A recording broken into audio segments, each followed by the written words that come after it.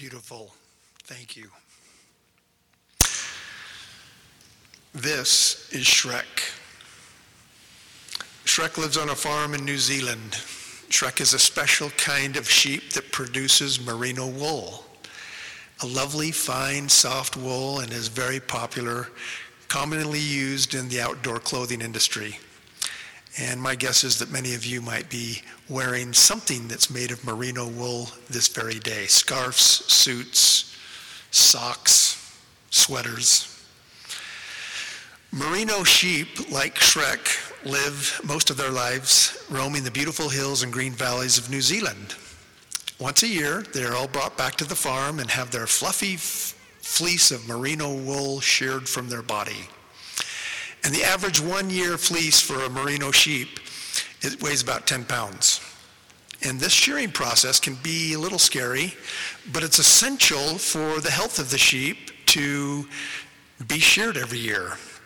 Too much wool can lead to serious problems, overheating, lice, parasites, nasty things growing in your coat of wool. And too much wool and the sheep can't even bend over and nibble at the wonderful grass for the nutrition.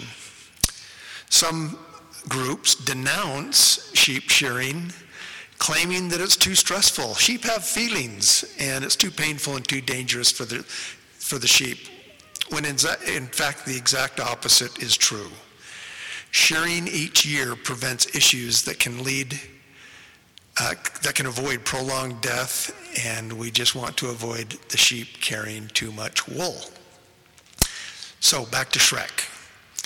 When Shrek was just a little lamb and his fleece was white as snow, when shearing season came around, Shrek just would not go. He did not return to the farm with the rest of his herd. He had disappeared, nowhere to be found. And after an extensive search, his owners thought Shrek is dead. But Shrek wasn't dead. Shrek was just hiding. Shrek lived in caves and nooks and valleys, and year after year, living in sheer terror, his fleece grew and grew and grew. And as his fleece grew, Shrek's problems also grew. He couldn't walk, he couldn't graze, and again, his fleece became infected with all sorts of nasty things.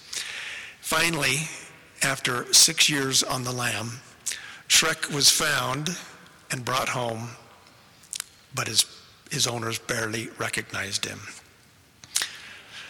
Shrek staggered back to the farm with 6 years of accumulated wool, weighing just over 60 pounds, enough wool to make about 20 men's suits. Surely, no sheep ever shorn in the history of shaggy sheep shearing ever showed up with as much fleece as Shrek's. Shrek's shearing was televised by national media, and his fleece was auctioned off, and the proceeds were donated to charity. What a nice sheep. Shrek met with the New Zealand's Prime Minister, and he appeared at celebrity events, and even a couple of children's books were written about him. Shrek died in 2011 at the ripe and happy old age of 16. But to this day, he remains probably the most famous of all sheep ever to live in New Zealand. Shrek's story is a lovely metaphor for our lives. The one and only person on earth that could help Shrek shed all the excess weight and unnecessary baggage was his shearer. The very person he was so afraid of, the very person who could help him, is the one that he hid from. Elder Holland says it best in a 2020 devotional for young adults. One of the grand ironies of the gospel is that the very source of help and safety being offered to us, and the thing which we may, in our mortal short-sightedness, flee. Too often, we run from the very things that save us and soothe us. Elder Holland mentions, I've seen investigators run from baptism. I've seen elders run from mission calls. I've seen sweethearts running from marriage. and he's seen members running from challenging church callings and even running from their membership. Again, too often we run from the very things that will save us and that will soothe us. Jesus is not only our good shepherd, he is a really good shearer. He is our source of help and healing, and the more we connect with Jesus Christ, the sooner we will be cleansed and shaved and saved by his redeeming love. So the moral to Shrek's story: don't run from the one who will save us and soothe us. Now, Shrek's story should sound very much like another well-known hide-and-seek story. After the creation of the earth, God placed Adam and Eve in the Garden of Eden. They lived in blissful state of innocence and remained in the presence of God. And at some point in this narrative, Mother Eve, recognizing that as long as they stayed and remained in this state, there would be no family, no mortality, no opposition, and no spiritual growth. All essential to become like Heavenly Father and returning to our heavenly parents. So, what does she do? Eve exercises her agency, makes a choice, partakes of the tree of knowledge of good and evil, which triggers the process that would bring about God's plan of salvation for all of his children. Many refer to this as the fortunate fall, mankind's first disconnect with heaven. In this fallen condition, Adam and Eve became aware of their nakedness, they became aware of their transgressions, and they knew they were completely exposed and vulnerable. Emotions like shame and guilt entered their hearts, and they began to feel afraid to face their Heavenly Father. And like our friend Shrek, Adam and Eve went into hiding. The next scene we have Heavenly Father, a loving parent seeking after his children. And the Lord God called unto Adam and said unto him, Where art thou? And Moses, of course, gives us, Where goest thou? And I just love this verse. Here we have the creator of the heavens and the earth, who knows all things from the beginning to the end, asking Adam, Where art thou? And let me fill you in on a little secret here. God knows exactly where Adam is. It's Adam who doesn't know where Adam is. He's inviting Adam to figure out where he is and who he is and which direction he's facing and what he is becoming. He's basically saying, Adam, I know where you are. I know what's happened. I know you used your agency to separate yourself from my presence. Will you now use that same agency to come out of hiding and return to me? Which direction are you facing, Adam? Such a powerful reminder of the constant need for each one of us to take a look at our relationship with our Father in heaven. If you feel close to God, count your blessings. If not, ask yourself, what's changed? Who has moved? Again, Elder Holland says it best.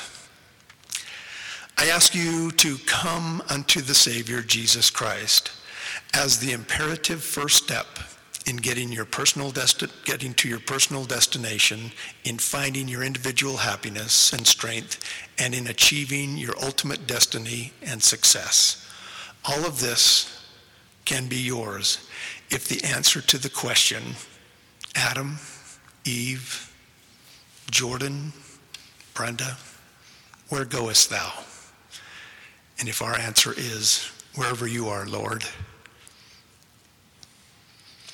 Another truth that I don't want to miss out on this Adam and Eve hide-and-seek story is that God is always aware, always searching, constantly seeking his children, especially when they're hiding or when they're lost. Adam and Eve believe that Heavenly Father is angry with them and disappointed and will punish them and reject them for their choices. when the exact opposite is true. God seeks out Adam to assure them of his love, and as evidence of that love, what does he do? He introduces them to a series of ordinances that will help them return to his presence. He sends messengers to guide them along the covenant path, to provide protection. He gives them holy garments to help resist future temptations of mortality. But best of all, he introduces Adam and Eve to their Redeemer and Savior, even Jesus Christ. If Adam and Eve choose to follow this Savior, they are assured, as we are assured, that we will return indeed back to the presence of God after our mortal journey is through. Does that sound to you like a vindictive, angry, displeased, upset God to you? It's really our choice, brothers and sisters. Remain in fear and hiding, or make and keep sacred covenants and connect with our Savior and Redeemer. Can I just share one more principle from this story that I think is beautiful? And the Lord God called unto Adam and said unto him, Where art thou? And he, Adam, said, I heard thy voice in the garden, and I was afraid because I was naked, and I hid myself. Why were they hiding? I was afraid. I was naked. Where does this come from? One moment, Adam's and Eve are enjoying a deeply intimate relationship, constant companionship with their father in the garden. Then comes the transgression, and now they hide. They move away. They distance themselves. Why? Because they were afraid of how God will react to their transgression. Yes, Adam and Eve were warned of the consequences that would come as a result of the transgression, but nowhere does it say that God would be angry with them and that they were no longer worthy of his love. Think about this for a second. Why would any of us, children of a living, forgiving, perfectly patient, loving Father in heaven, ever feel the need to hide from his presence, even when we've made terrible mistakes? Somehow this seed of shame or guilt was sown into their hearts, and they started thinking, Father is so angry with us that he no longer loves us. Someone planted this thought with Adam and Eve that because they were naked, they needed to distance themselves from God. Someone got them to believe that because of transgression, they were no longer worthy to stand in God's presence, and that they should be ashamed of their condition and their choices. And it's Eve, once again, glorious Mother Eve, who tells us who that someone is. The serpent beguiled me. In other words, the serpent deceived me. The serpent misled me. The serpent tricked me. And that someone, that serpent, was and is Satan. This, the misleading, evil, hurtful, harmful, deceiving thought that he planted into the hearts and minds of Adam and Eve, that when they made a mistake, that they are now a mistake and no longer worthy of God's love, is, in my personal opinion, one of the most insidious, damaging lies in the history of mankind. And unfortunately, it's a lie that has withstood the test of time because some of us are still buying into it today. So let me be clear. When we make a choice that's contrary to God's laws, we will experience consequences. We are going to feel an emotion that we call guilt. And guilt tells us that we need to recognize that we made a mistake and that we will own up to that choice and do whatever it takes to right the wrong and move onward and upward and hopefully learn from our mistakes. But we cannot buy into the lie that whenever we make a mistake that we are unlovable or flawed. That is shame. When we tell ourselves that our behavior is bad, so I must be bad, that's shame. Guilt motivates and propels us to change and learn from our mistakes and grow and progress. Shame, on the other hand, drives us deeper and deeper into a feeling of helplessness to the point where we just want to give up. Shame sends us into hiding from God, from those that we love, from those who can help us. Shame tells us to run, blame, hide. There's no hope. I'm broken. I'm beyond repair. So why even try? Guilt helps us turn our face towards God, engage in the glorious process of repentance, and seek our ultimate source of redemption, even Jesus Christ. Remember, Adam, where goest thou? Which direction are you facing? So, I'm not a perfect parent. I like to think I'm perfect, but it's just, I'm not. And as much as I love my children, I can unknowingly perpetuate Satan's lie when I communicate with my kids when they make a mistake. When they steal a candy bar from Smith's, or when they swear at the official during a church basketball game, or when they etch their name with a screwdriver on our neighbor's brand new minivan, I find myself in the heat of emotion saying, why did you do this? You're a knucklehead. Don't you do anything right? And when I focus on you, what am I communicating? My focus is not about the choice, guilt. My focus is about them as a person, which is shame.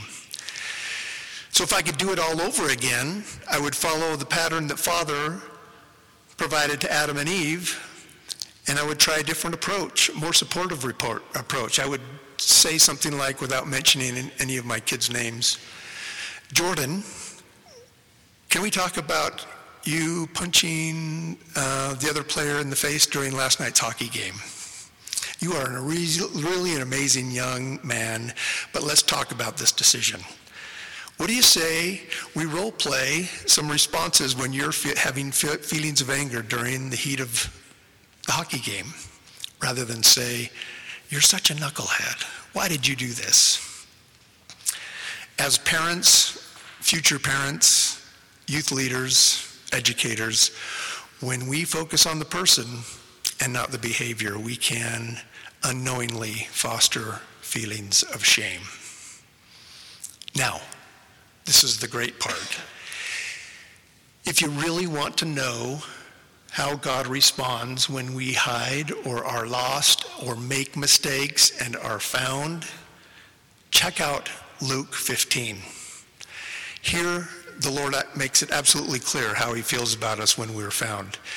We find Jesus spending time with the broken, the outcast, the unlovable souls in Jerusalem. The religious leaders at the time, puffed up in their hypocrisy and self-righteousness, pass judgment and murmur, saying, this man, Jesus, received sinners and eateth with them. The scribes and Pharisees would never be found with such people. They were simply not worthy of their love and attention. So, what does Jesus do? He gives 3 parables. Parable of the lost sheep, parable of the lost coin, parable of the lost son, or the parable of the prodigal son. We know from each parable that each thing that was lost was eventually found. But do you remember the response and emotion and reaction of those involved in finding the lost sheep and the lost coin and the lost son? When the shepherd finds his lost sheep, he, quote, layeth it on his shoulders, rejoicing. When the woman finds her lost coin, she calls her friends, her book club, her Relief Society sisters, and gets them together and says, rejoice with me, for I found the coin which I had lost. And when after many painful years of hiding, the prodigal son is seen walking back up the path towards his family home. And when his father saw him, he had compassion and ran and fell on his neck and kissed him. In each of these examples, the response to the thing being found is joy, rejoicing, celebration, compassion, and love. And that's exactly how our Father in heaven feels about us when we show up in any condition of our lives. I'm reminded just this last week, some of you aren't old enough to remember, but it was 20 years ago, Sunday, or yesterday, when the entire nation wept and rejoiced as 15-year-old Elizabeth Smart was found. Kidnapped and forced into hiding for many months, suffering unspeakable evil and horror, Elizabeth returned to her family. Our family didn't even know the Smart family, but there we were praying for Elizabeth's return every night. And when she was returned to her home, we were weeping with joy when we heard the news. That's just another glimmer and glimpse of how heavenly parents feel when each child in any condition returns home. So my dear friends, students of Ensign College, I hope you know how much you are loved. We love you, however you show up. In your faith journey, when you feel a little lost, when you feel like you want to hide or apprehensive to show up, may I just assure you and testify that Jesus is and will always be at your side. He is at your side when you pray, when you are taking that final next week, when you attend the temple. He is with you in your classes. He's with you on your snowboard or on your skateboard. He is with you when your heart breaks, when your friends are flakes, when you can't buy a date, when your spirit aches. He awaits. The time has come to stop hiding. No more playing hide and seek when your personal salvation is at stake. Like Shrek, come out of your caves and your hiding places. Show up for the shearing season. Cast aside the burden that weighs you down. It's time to get up, get to the plate, knock it out of the park. It's time to declare to the Savior, here am I, send me, put me into the game. Like President Nelson said, let your Heavenly Father know that you want to help. Ask him to put you to work in this glorious cause, and then stand back and marvel at what happens when you let God prevail in your life. Give your bishops a heart attack this week when you walk into their office and shake their hand firmly and look into his eyes and says, Bishop, I need a calling, put me to work. Send your parents into shock when you call them up and say, Mom, Dad, I'm active in the gospel, but I want to offer more. I want my heart, my soul, my mind to be consecrated to this greatest and glorious of all causes. So, in conclusion, with St. Patrick's Day next week, let's conclude with a little limerick. There once was a sheep named Shrek. The shearer he avoided like heck. Not knowing a good shave, his health it would save, and would lighten his load on life's trek. Like Shrek, we oft share the same fear. Run and hide when the healer is near. Let us seek out his face and his open embrace, and redemption eternal and dear. 5 weeks ago, an apostle of the Lord, Elder David Bednar, spoke to you. I think it was from this pulpit or someplace. But do you remember what he said right at the beginning of his remarks? As members of the Church of Jesus Christ of Latter-day Saints, if you don't want to change, do you remember what he said? Go find another church. And he wasn't being silly or sarcastic, because he went on to testify that that's what this life is all about, is change and growth. I'm so glad as I'm almost 100 years old and I can still grow and improve, because that's what the gospel demands of us. And I bear testimony with Elder Holland, and I conclude with this. However late you may think you are, however many chances you think you've missed, However many mistakes you feel you've made, or talents you think you don't have, or however far from home and family and God you feel you have traveled, I testify that you have not traveled beyond the reach of divine love. It is not possible for you to sink lower than the infinite light of Christ's atonement.